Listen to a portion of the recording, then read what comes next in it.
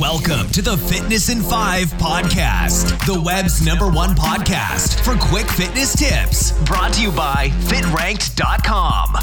Hey there, welcome to the first edition of the Fitness in 5 podcast brought to you by FitRanked.com. Today we're going to cover the age-old question of which is better, an elliptical or treadmill. Elliptical trainers and treadmills are at the front of the pack when it comes to getting an aerobic workout indoors. These two popular machines are very similar. They're both great tools to burn calories and improve respiratory health, but depending on your situation and goals, each one holds advantages over the other. Let's first take a closer look at each piece of equipment, starting with treadmills. Treadmills are designed to help users perform simple exercises like walking, jogging, running, and even hill climbing if your treadmill supports that. Exercising on a treadmill is a great way to burn calories, improve cardiovascular health, increase energy levels, and build bone density. They also allow you to exercise in a convenient and comfortable setting, your own home. This is ideal for when you can't exercise outside.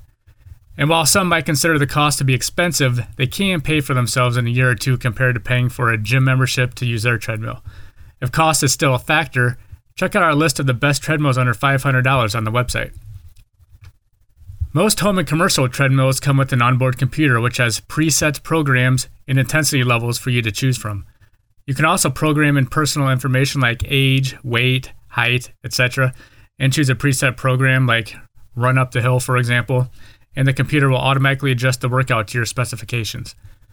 The one limitation of treadmills is that it only works your lower body, which brings us to ellipticals.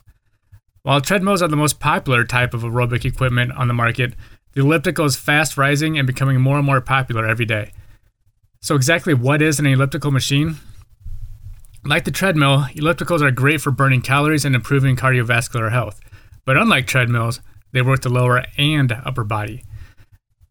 The running motion on an elliptical is a bit different than a treadmill in the fact that your feet never leave the machine. Instead, you stand on pedals and move your feet in an oval-type motion. This movement doesn't have the jarring effect of running on a treadmill, which is easier on the joints. Because of this, ellipticals are a great choice for those who are older or recovering from a joint-related injury.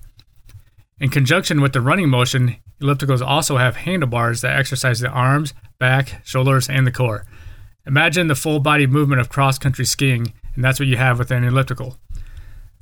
Most ellipticals are equipped with computers as well that can help you monitor your heart rate, display calories burned, miles jogged, and so on. So which is better?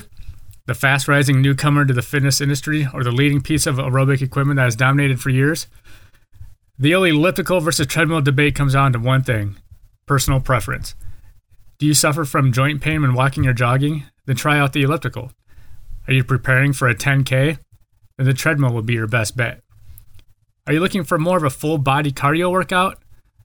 Elliptical it is. Do you want to work out while you work? Then a treadmill with a desk could be exactly what you're looking for.